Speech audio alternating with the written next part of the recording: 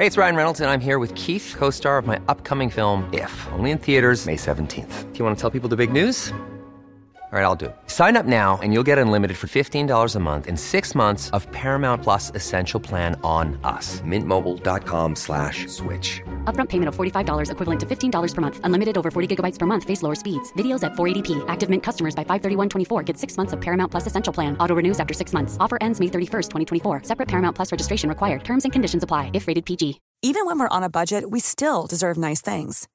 Quince is a place to scoop up stunning high-end goods for 50 to 80% less than similar brands.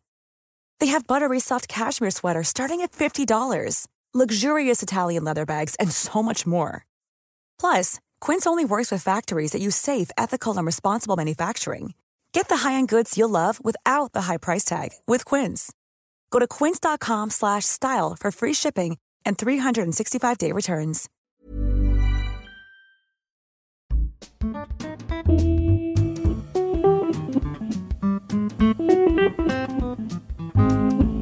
Hello and welcome to Have You Seen? We're back for our second show. Mariella, well, you're back. You've come back for more.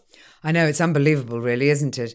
I struggled last week to get a word in edgeways because every second sentence was when I ran BBC One, when I ran ITV.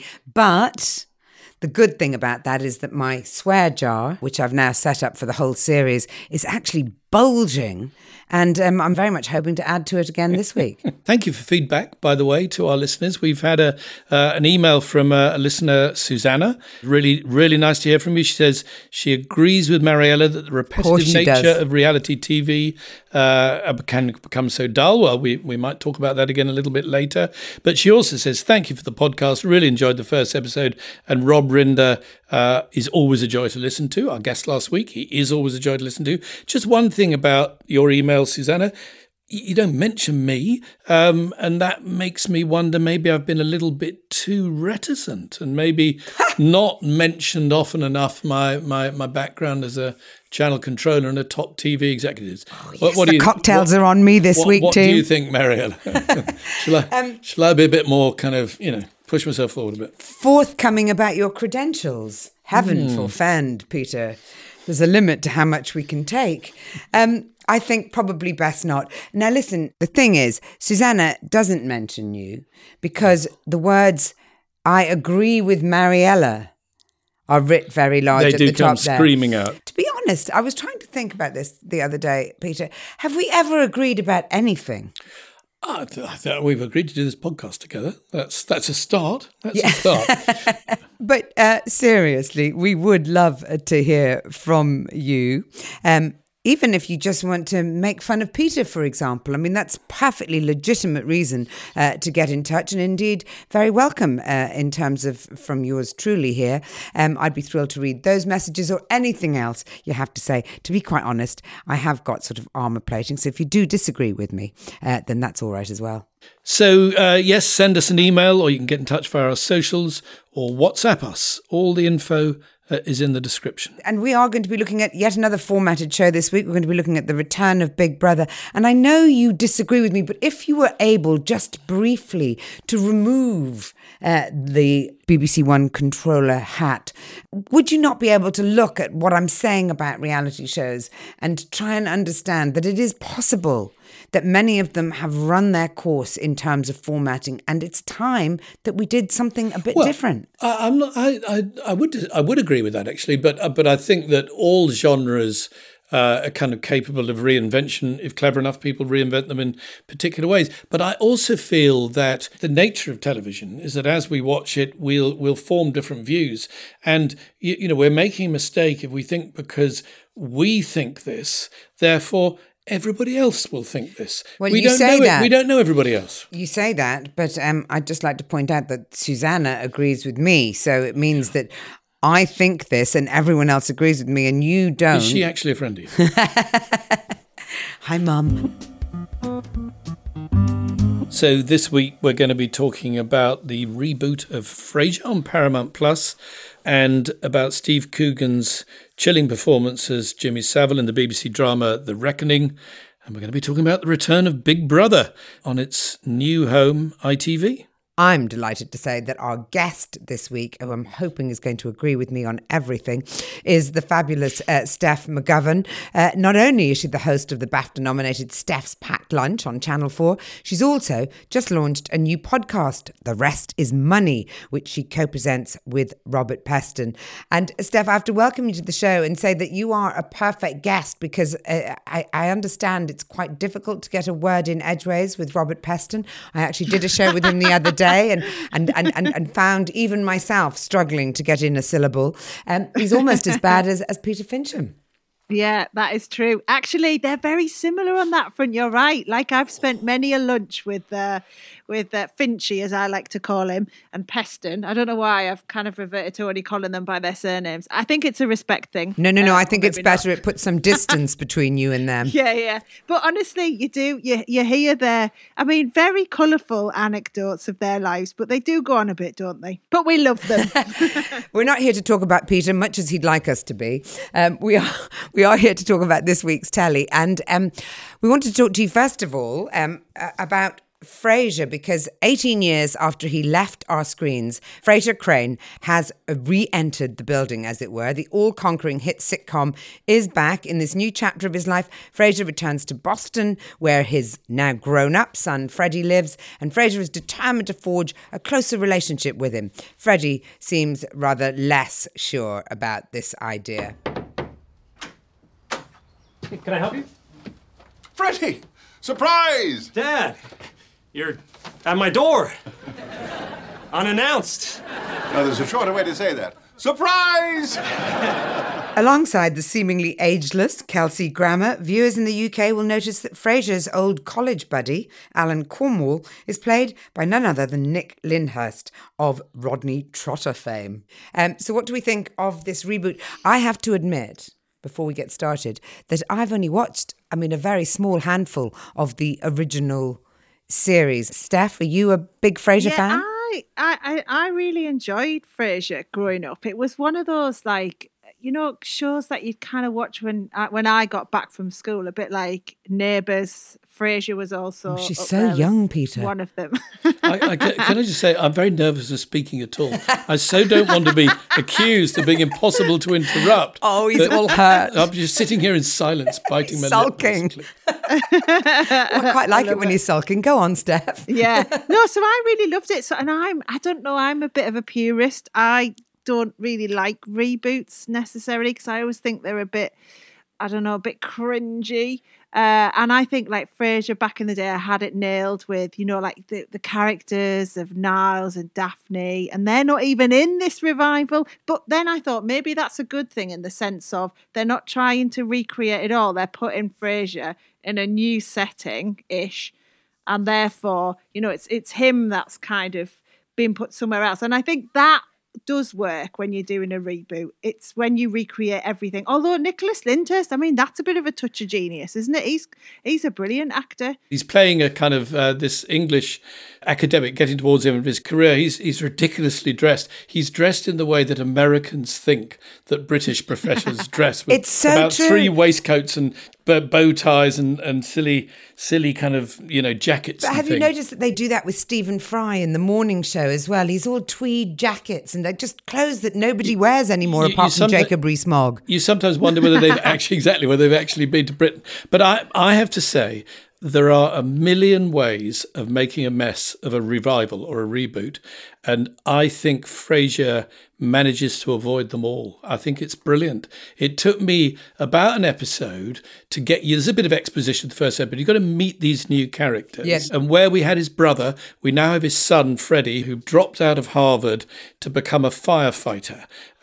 So he's sort of gone, kind of a blue-collar route, if you like, which is a terrible thing for Frasier. He can't understand how his son wouldn't want to stick it out at Harvard. It's brilliantly done comedically. And Frasier's always been a slightly surprising mainstream show because it's set in, he's a psychiatrist and he's a professor at Harvard, but I think it's completely relatable. Yeah, but not it's not just that he's a psychiatrist and he's he's a professor at Harvard, but I mean some of the lines, I mean it is quite a sort of, half the humour comes from the intellectual snobbery in it, I think, lines like the only girls we could ever curl up with are the Bronte sisters, a lot of it relies on people getting the references. I was watching some of the old programmes just in order to get myself in the mood, and things like it's all water under the Pont Neuf, and you just think, how on earth does that play out on primetime? But I think that one of the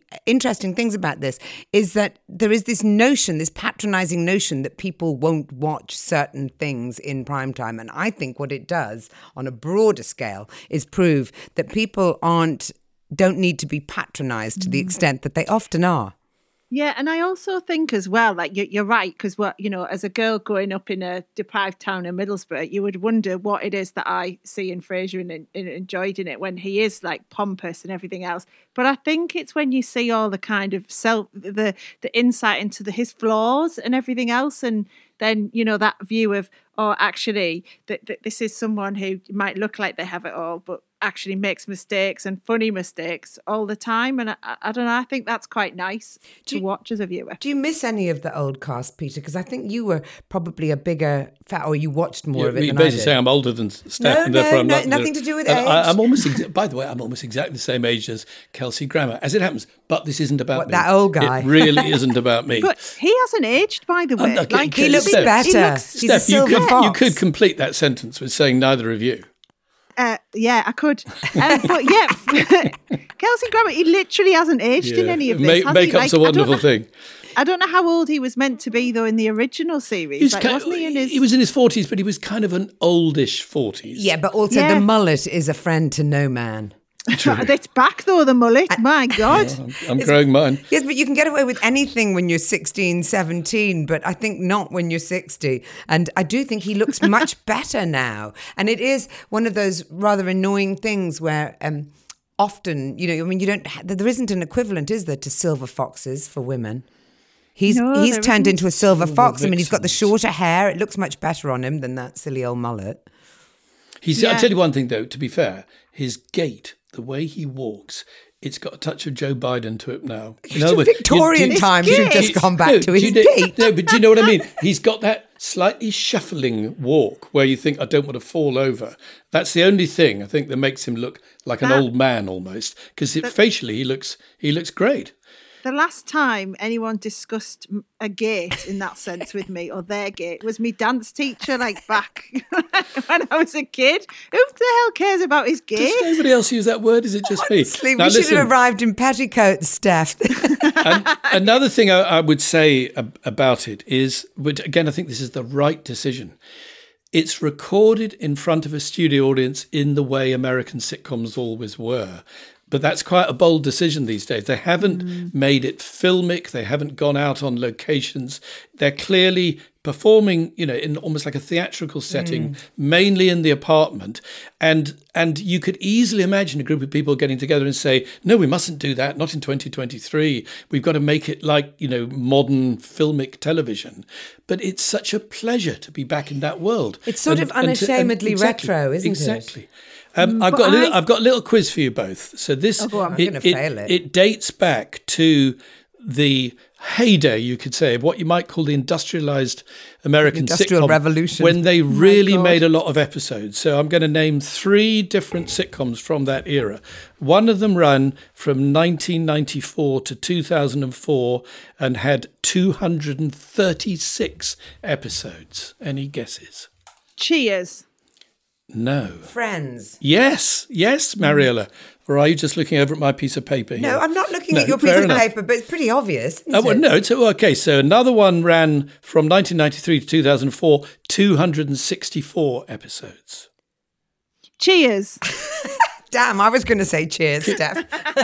Keep saying that. That was Frasier. And Frasier, so the third one ran from 1982 to 1993 and was 273 episodes. 1982, did you say? 1982 to 1993. The A-Team. 273 episodes. Oh. Just say it again, Steph. Just say cheers. Cheers. Yes, cheers. Cheers. But I guess the one thing I'm struck by is the sheer number of the productivity. They were like a kind of, Henry Ford had been proud of it. This was industrial production of sitcoms. Yeah, but Peter, you've got to also mention the fact, which I think people in this country are often surprised by, is the number of writers that you have on a show you would like need that, number, for an American show. Yeah. And, we often try and copy American shows and can't understand quite why we can't pull it off. You'll know this from the programmes you've done. The commissioning of shows in this country, it's a kind of average of 6 episodes, isn't it? Whereas the commissioning in the States seems to be a lot bigger. And as you say, I've got quite a few friends who are writers, and their experience of, writing in the UK versus when they sometimes go into writers' room in America is off the scale. It's like like you say, it's a whole industry out there where it's, you might be on one episode, you might only be on half an episode as you're writing, whereas, if you're doing something like Motherland, you're literally thinking about the whole thing from start to finish, even though there might be people who are dominant in different episodes. So do they enjoy that? Which do they enjoy more? I think they enjoy both. I mean, I don't want to speak too much for them. I don't want to get them fired from anywhere, basically. But no names mentioned, okay. I think you have more ownership over UK stuff, don't you? So you it feels more in your voice. They're treated better and worse in America. Yeah. And they're better paid, and the limousine picks them up in the morning and takes them to the studio. But they're also treated worse because they're fired at a moment's notice and they're completely dispensable. But I think it's also, to pick up your point, Steph, it's at the commissioning end because, so I'll give it a specific example. The Vicar of Dibley was still running when I became the controller of BBC One. I mean, this is, I'm not allowed to say this without Mariella finding me, but anyway. Right. I'm a bit short of cash this week. The jar is that's 50 empty. quid in the jar, 50 quid in the jar. And I remember Richard Curtis was behind the Vicar of Dibley. So I ring up Richard Curtis and say, we'd love some more episodes. And he sort of says, well, we were thinking of doing maybe a Christmas special, and then we want to take a year off because I'm doing a movie, and then we'll do another one the year after that, if that's okay. And I said, oh, that's fine, Richard. Thank you very much. So we'll get 2 episodes in the next 2 years. In America, I'd be cracking a whip, as the head of the network, but I'd have the money to force it to happen. Look, I guess it's that thing of where our country, we're quite, we're not great at long-termism, are we? We do everything in the short term, and then we really focus on ratings really early on, and often we all know things can take time to bed in and grow. But I'm afraid to say, in the words that you just used, that's enough of that. Let's move on, as it were. And I wonder, just before we do, it's getting the thumbs up from both of us, isn't it, Frasier? All three and of us, from Steph, I think. I think so. Yeah. I don't love, though, just to come back on one thing, on. I don't love the laughter in the studio element, like that kind of... Being told when to laugh. Yeah, I always think it feels a bit tinny, but I mean, we have our audience on my show laughing, so I could be guilty of this as well, but I don't think it needs that anymore. It works on things like Mrs. Brown's Boys, but I don't know. I don't love it. I think I might agree with you on that. I only noticed it by the time I got to about the 3rd episode, so it clearly wasn't as intrusive as it might have been. But definitely when I got to, I think it was the 3rd episode, I started thinking, oh, why is this here, sort of thing. And maybe that's because by then I'd got into the characters and the stories, and I just wanted the drama of it rather than the being told. I hate being told what to do, as Peter will confirm. The new series of Frasier is available from Friday the 13th of October on Paramount+, and we highly recommend you take a look.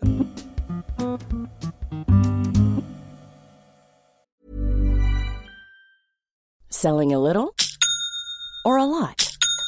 Shopify helps you do your thing however you cha-ching. Shopify is the global commerce platform that helps you sell at every stage of your business. From the launch your online shop stage to the first real-life store stage, all the way to the did we just hit a million orders stage. Shopify is there to help you grow. Shopify helps you turn browsers into buyers with the internet's best converting checkout. 36% better on average compared to other leading commerce platforms. Because businesses that grow, grow with Shopify. Get a $1 per month trial period at shopify.com/work. Shopify.com/work. Planning for your next trip?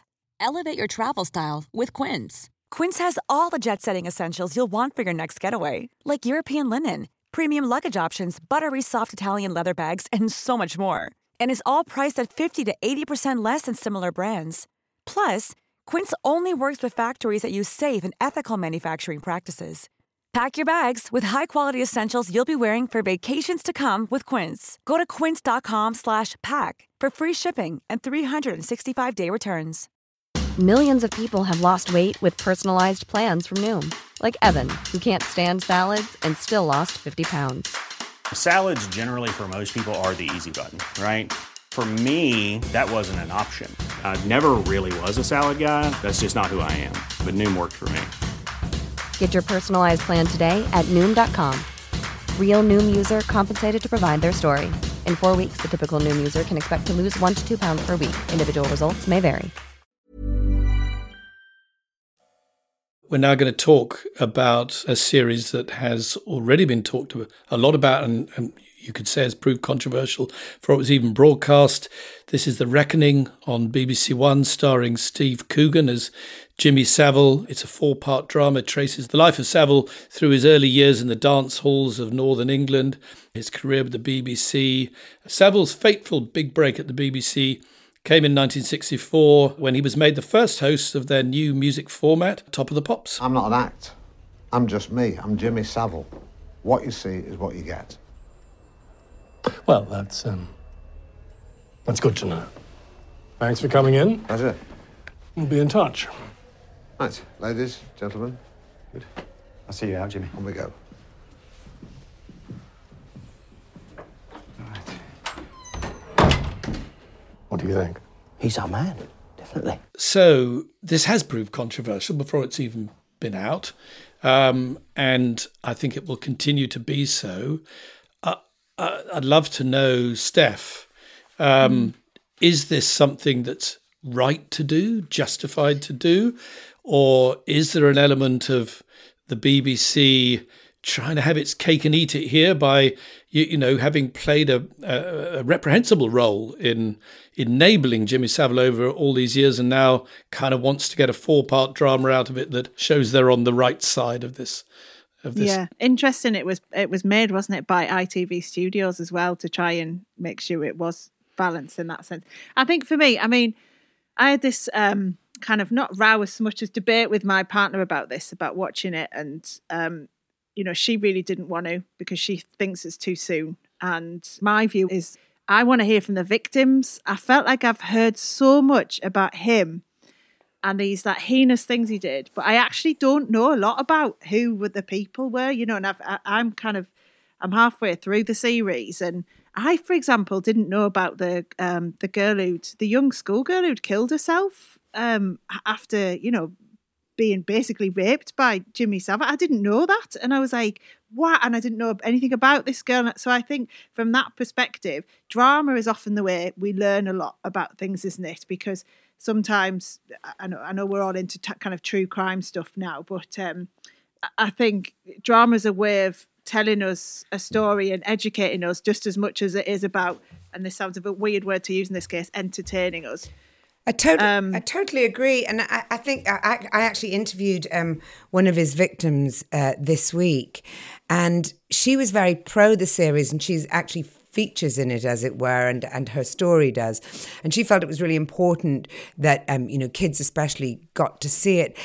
I couldn't help feeling that was because she felt like, I'm sure many of those other survivors, should we say, rather than victims of his horrendous crimes, just haven't felt that they've had a voice at all. And this drama, is probably the first time they've had that opportunity. Like you, I'd never read the story of the 15-year-old schoolgirl who committed suicide. I mean, just the most tragic story, really. And last week, we were talking about the drama about Peter Sutcliffe, and we were actually saying that the great thing about it was the fact that it gave voice to his victims or the women he killed. Whereas I think with this, it gives enormous voice to Jimmy Savile. I think it's sort of torn between presenting him as the sort of quirky eccentric that the whole nation revered him as, and presenting him as the heinous paedophile. Do you not think, though, that maybe it's good that people see how he did it, though, as well, like how he won people over, and just so that, you know, people can educate themselves on stopping it happening to them. I know what you mean, because he does, you know, it is a lot about him. And that I do think Coogan is chilling. I mean, I find his Savile quite, you know, unbelievably plausible. And when he turns from the charming Savile to the predator, every time, you know, I feel uncomfortable, and I want to look away from the screen. It's I think the way that it's filmed, all the right decisions are made. I should say, by the way, that I've worked with both Jeff Pope, the producer, and Neil Mackay, who wrote it. For instance, I worked with them on a series called Appropriate Adult at ITV, which was about Fred West and Rosemary West. That was very controversial for obvious reasons for making that series. Again, they did it so well that it dispelled the controversy. I think this is going to find it harder to dispel controversy because it's on the BBC. And as has been widely reported, it doesn't take the story up to when the BBC pulled the Newsnight investigation to Jimmy Savile and decided instead to broadcast some tribute programmes to him a couple of months after he died. But it does show how he was facilitated because of the fact that he was providing audiences. And it does show that people knew what was going on but chose not to see it and were complicit. I mean, I thought some of the creepiest scenes were that camper van that he kept parked in the BBC car park. And drove into Buckingham Palace at one point, literally through the front gates. And you thought, why did no one, why did anyone say anything? I just felt, I felt soiled by the whole thing in a really strange and discomforting way. And I agree with you that it's probably important that we see it. And I don't think it does any harm. The only harm I think it might do is by, in some strange way, elevating Jimmy Savile again, even if it's as the perpetrator of terrible crimes. He's back in the spotlight, and yet it's the women who suffered. I just feel like I don't really want him to be the star of the show. And in a way, because Steve Coogan does it so well, he is the star of the show. Because to go back to your comparison, Mariella, with The Long Shadow that we talked about last week, which weirdly is playing against it. I mean, they're on different channels in the same night. In The Long Shadow, you scarcely see, or hitherto haven't seen, Peter Sutcliffe at all. It's all about victims and investigation. Here, the truth is Savile is absolutely central to it. What do you think, Steph? Do you think there was another way of doing it that they chose not to do? Yeah, that's a really good question, because last week I interviewed the son of one of Peter Sutcliffe's victims, the first woman to be killed by him, Wilma McCann. And her son was on, and it's blighted his entire life. You know, he's known as the son of a woman who was murdered, and obviously a lot of the language that was used about his mum was around her being a sex worker and things like that. And he said what was amazing for him in the drama was that his mum was shown as a mum, as someone who, and he said, now in his head, he's got a memory of being put to bed by his mum because he can't really remember it. And so he saw it on telly, and he said it's like for the first time she was given like a human side to her. And he even fought for the producers not to put he calls it the R word in. He's like, don't give him this glorified name. Such a violent name and everything else. Yeah. And you're right. Whereas if you compare that to how the Savile drama's done, it is very much about him, isn't it? And there is the victims. Well, and some of them are there, but there is a massive difference, of course. Peter Sutcliffe when he was caught and obviously sent to prison for life, was nothing more than a multiple murderer. With Jimmy Savile, the starting point is a national treasure. That's the trouble, I think, again, with this series, because it just elevates him back again to a position of fame, notoriety. And I think one of the most chilling things about it is that we keep thinking those things wouldn't happen now. But what is illustrated constantly with all of those stories, and, it is still ongoing, is the fact that fame and power do seem to allow people to get away with the worst possible behaviour. One of the things I do think it does very well, and I take all your points about why we're doing this now, is the way he built up these barriers around him. The barrier of charity work, the barrier of working in hospitals, the barrier of being a Catholic. It's like a carefully constructed kind of, armour that made it harder to attack him. I think the series does that very well. I totally agree with you, but what I think it doesn't do is tell me whether or not he did that, that he did that consciously, he constructed that, or whether there are two sides. But, human beings are very complex creatures. Were there two sides of him at war with each other? I'm also interested. I feel slightly shortchanged. I feel like I want to know more about the victims. I also feel like I want to understand better the psychology of this monster. And I'm not sure that I got either. From this programme. So maybe it was the wrong voice, the wrong author in this. Yeah, whether it could have been from the victims or from someone looking at it from a psychological point of view. Yeah. And also the guy who plays his son, Robert Ems, his adopted son, is a very good friend of mine. And I forgot he was my friend in it as well, because he's so creepy in it. And is that his assistant guy? No, yeah, his adopted creepy. Son, the one he makes him call him father, which is a kind of religious thing. Well, look, we should move on. But The Reckoning is on Monday nights at 9:00 on BBC One, or of course all the episodes are available now on the iPlayer. I think it's always going to divide people, but if whatever else, there's a compelling performance from Steve Coogan there, who brings home the full horror of Jimmy Savile. 5 years after its last outing on Channel 5, Big Brother is back. This time it's on ITV with spin-off shows on ITV2, a live stream via ITVX. And if that's not enough Big Brother for you, you can also get the Big Brother app. 16 housemates, tasks, weekly evictions, you know the drill. One at a time, housemates must rank each other in order of most to least, according to a variety of categories. That category will only be revealed at the end of each round.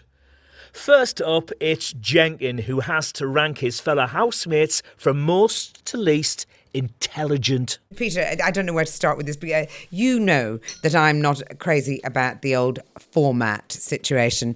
And obviously there is no more formatted show in a way than Big Brother. So much so that they haven't stepped away from it at all, have they, with this new series? Well, when you say format, I mean, do you mean reality show? I mean, Big Brother is the original reality show. It predates Love Island, obviously. It predates I'm a Celebrity, Get Me Out of Here, and many others. What about Castaway? So it doesn't that's a very good point. It doesn't predate Castaway, which when I was at BBC, we tried to bring back and it didn't really work. That £150. Completely unnecessary reference. Because why didn't it work? Because Big Brother had come along in the meantime and said, this is the way to do it. So I'm going to pass the buck here. Steph, were you a Big Brother fan, and are you a new Big Brother fan? I am probably like a Big Brother, I come and go on Big Brother. Absolutely massive when it first started because it was so different. And I think that was before people went on reality TV to be famous, wasn't it? It was when it was like, it really did feel like a science experiment then. And you felt like you were seeing really authentic characters, not characters who've, like, I don't know, exaggerated themselves or been created because they know that that's what's going to make them get a slot on the show or whatever. So I really loved it back in the day when your Craig Phillips won, the builder, the Scouse builder, or Nasty Nick. Do you remember Nasty Nick? Nasty Nick. We all. And also reading the papers alongside watching Big Brother. Then it was like a national thing we were all going through. And then I went off it because then it just felt too formulaic. I was really keen to see this series though. I love AJ Dudu, and I just thought, given it's had a break for a few years, I was really hopeful for it. But the thing that got my goat on the first episode was it being pre-recorded. Yes. Because apart from the last bit, they did do a bit of live later on. Yeah. But the beginning, couldn't agree more. Because the reason why is, like, I totally love the show, but it was because I love live TV when people are not edited and people might trip up going up the stairs, where they might see their mum and it's the first time they've seen the mum in an audience on a stage. So like, I love all that because I think that's when you genuinely see what someone's personality is like. And I wanted that for the first bit because I wanted to decide then who I was going to like. And so I felt like that was missing and it felt too polished. And I get why they did it in terms of it's such a big opening to a show. And because they did it, it meant they had more time for kind of stuff at the end. But for me, I was like, Devoed, I really wanted to see someone trip up the stairs and like scream at the mum and, and stuff like that. Well, it's a miracle you didn't see someone trip up the stairs because every single woman in it is expected to wear like 7-inch stilettos and can barely walk up the steps. And I thought the real shame was that there were some really interesting characters.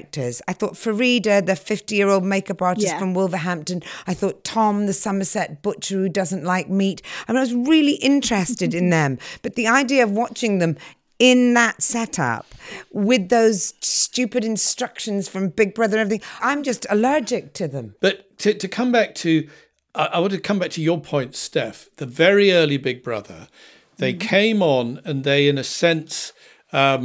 they were unself-conscious and they were well cast and brilliant characters. Surely there is no way back to that pre-lapsarian world of unself-consciousness in reality television. They've all thought through very carefully what their shtick is, what their USP is, and how it will appeal to the audience. But and I think what can we do about it? So I think, therefore, it's that, and this probably plays to what Mariella's point is, the format needs to be different. So, for example, if you take The Traitors was incredibly amazing to watch and obviously dead successful because, yes, those people knew they were going to be on telly in a reality setting, but because they had no idea what they were going to be put through, they couldn't prepare for it, could they? So I think you saw real authenticity in people then, and that's why it did so well because you really...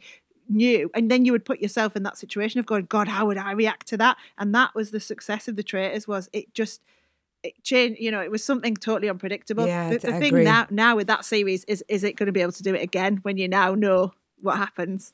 Yeah, and everything feels... superficial. They don't feel like people who have been, catapulted into a strange environment and they're going to have to, live or die in that environment. They feel like people who've been sort of honed into a sort of showbiz module and, they've all... I just felt like it felt really fake. And although there were characters there that I would really be interested in sort of seeing evolve over the series, I don't want to watch them in that environment. Well, I mean, I think I would say very early to judge. So we'll know in 2 or 3 weeks. I mean, one of the interesting things about this is it was a Channel 4 show, then it was a Channel 5 show, not very successfully and not for very long, and now it's an ITV show. This is its third channel. And the launch show was on ITV1, ITV2, ITVX. They were blitzing it, knowing that the audience will, go down and find whatever the core audience is. But there will also be new viewers who don't remember the original Big Brother. We can all look at through the lens of having seen it back in 2000. But the ITV will know that there will be people who've got none of this baggage and just think, wow, this is different. And it's fake. Maybe it always was fake, but maybe, as the conflicts start developing and people fall in and fall out. You asked me, will I be spending every waking hour between now and Christmas watching this? I'm going to be completely honest. I don't think I will be. It's a commitment. That's the thing these days as well. Well, that's why I like I'm a Celebrity, get me out of here. Because I always think that's a nice holiday in the jungle, sort of at the end of November when when nothing much is going on in your life. And the weather's really bad. The weather's rubbish here. And you can give a couple of weeks to watching them all. And they're all celebrities. So you start from vaguely knowing who they are. Big Brother won't displace that, which is, by the way, also an ITV from my point of view. But I think what I'm saying is, I'm not disagreeing with anything you say, Mariella. That would be foolish. I never dare do that. I think it's way too early to write this off. The people I know from the world of people who worked on Big Brother and been Big Brother watchers over the years, I kind of went into to my office the day after and said, "What do you think of it?" They were very positive about it. They said, "Yeah, well, you see, my family are right. as well. Yeah, on the family WhatsApp, everyone was talking about it. Good characters. And have been, they love exactly. AJ. I like AJ. I don't like great. the bloke so much. I can't remember his name, the Will male Best. presenter. Yeah, I don't know him, but I thought he did a good job. And AJ, oh my God, I just spent half of it going, how did she get in that outfit? Me too. Did she get in or did they kind of spray it on her? It's quite extraordinary, isn't it? I know. I interviewed Kermit at the Oxford Union wearing Kermit the Frog, where he addressed the Oxford Union. I was his interviewer and I wore a green rubber dress in homage to, because he was an early environmentalist, wasn't he, Kermit? That's what he was addressing the union about. Is this on YouTube, Mariella? I'm saying rubber. Should we point our listeners to watch this? I'm saying rubber is a good choice for any occasion. Yeah, but no, I think Big Brother will do well though. And you've seen it's got the best, it's for 10 years, it's had the best viewers, hasn't it? Ratings and stuff. I think one thing they're clearly doing is positioning it as differently as they can from Love Island. So, Love Island had a fantastic kind of run and then started having problems and people worried about objectification and so many different things about Love Island. So they're basically saying this definitely isn't Love Island. Yeah, I don't like the idea of not booing though. They're not going to allow booing when people come out. Are they? The house? Well, they should make it raucous and untamed. I agree with you. The first episode being largely pre-recorded, it all seemed quite polite to me. But I don't think there should be booing. I think there's enough nastiness in the world, for heaven's sakes, without booing at people who've just gone and lived in a house for a few weeks and, acted up a bit. I just think less booing, more loving. That's my word. Big Brother. On that sentimental note. Big Brother is on ITV2 and ITVX, Sunday to Friday. Oh, my goodness, they really are laying it on. From 9 till 10 p.m, followed every night by Big Brother Late and Live, if you haven't had enough already. I suspect Steph and I will not be tuning in. Peter might check it out again. But we do have to... That schedule doesn't intimidate Steph. Steph knows all about demanding schedules. She presents a brilliant daily live show on Channel 4's Steph's Packed Lunch. And we should be saying to our listeners, watch that because you'll love it. And we should say... thank you very much to Steph McGovern. You're a very busy person with your own podcast, your daily show. You've found time to come and be a guest and listen to me and Mariella Bicker. Yeah. Bicker. Do I get the 150 quid? Who gets that from him? You and I get to go out next time you're in London and spend it all on super expensive beverages of our choice. Yay! Yeah. Thank you so much, Steph. You've been a brilliant guest. We've got so much good stuff in the offing for next week that I think we're going to have to spend the entire week in our bedrooms looking at the small screen, Peter. Separately. Naturally. Just checking. And we're going to be joined by Richard Curtis, the man behind 4 Weddings, Notting Hill, Love Actually, Blackadder, The Vicar of Dibley, and The Small Matter of Comic Relief. What he doesn't know about good telly is probably not worth knowing, is it, Peter? We'll find out. So thanks for listening. Thanks again to Steph McGovern for being such a fantastic guest. If you've enjoyed the show, please do follow Have You Seen wherever you get your podcasts. And see you next week. See you next week.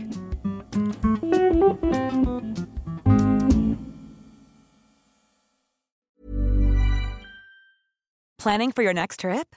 Elevate your travel style with Quince. Quince has all the jet-setting essentials you'll want for your next getaway, like European linen, premium luggage options, buttery soft Italian leather bags, and so much more. And is all priced at 50 to 80% less than similar brands. Plus, Quince only works with factories that use safe and ethical manufacturing practices.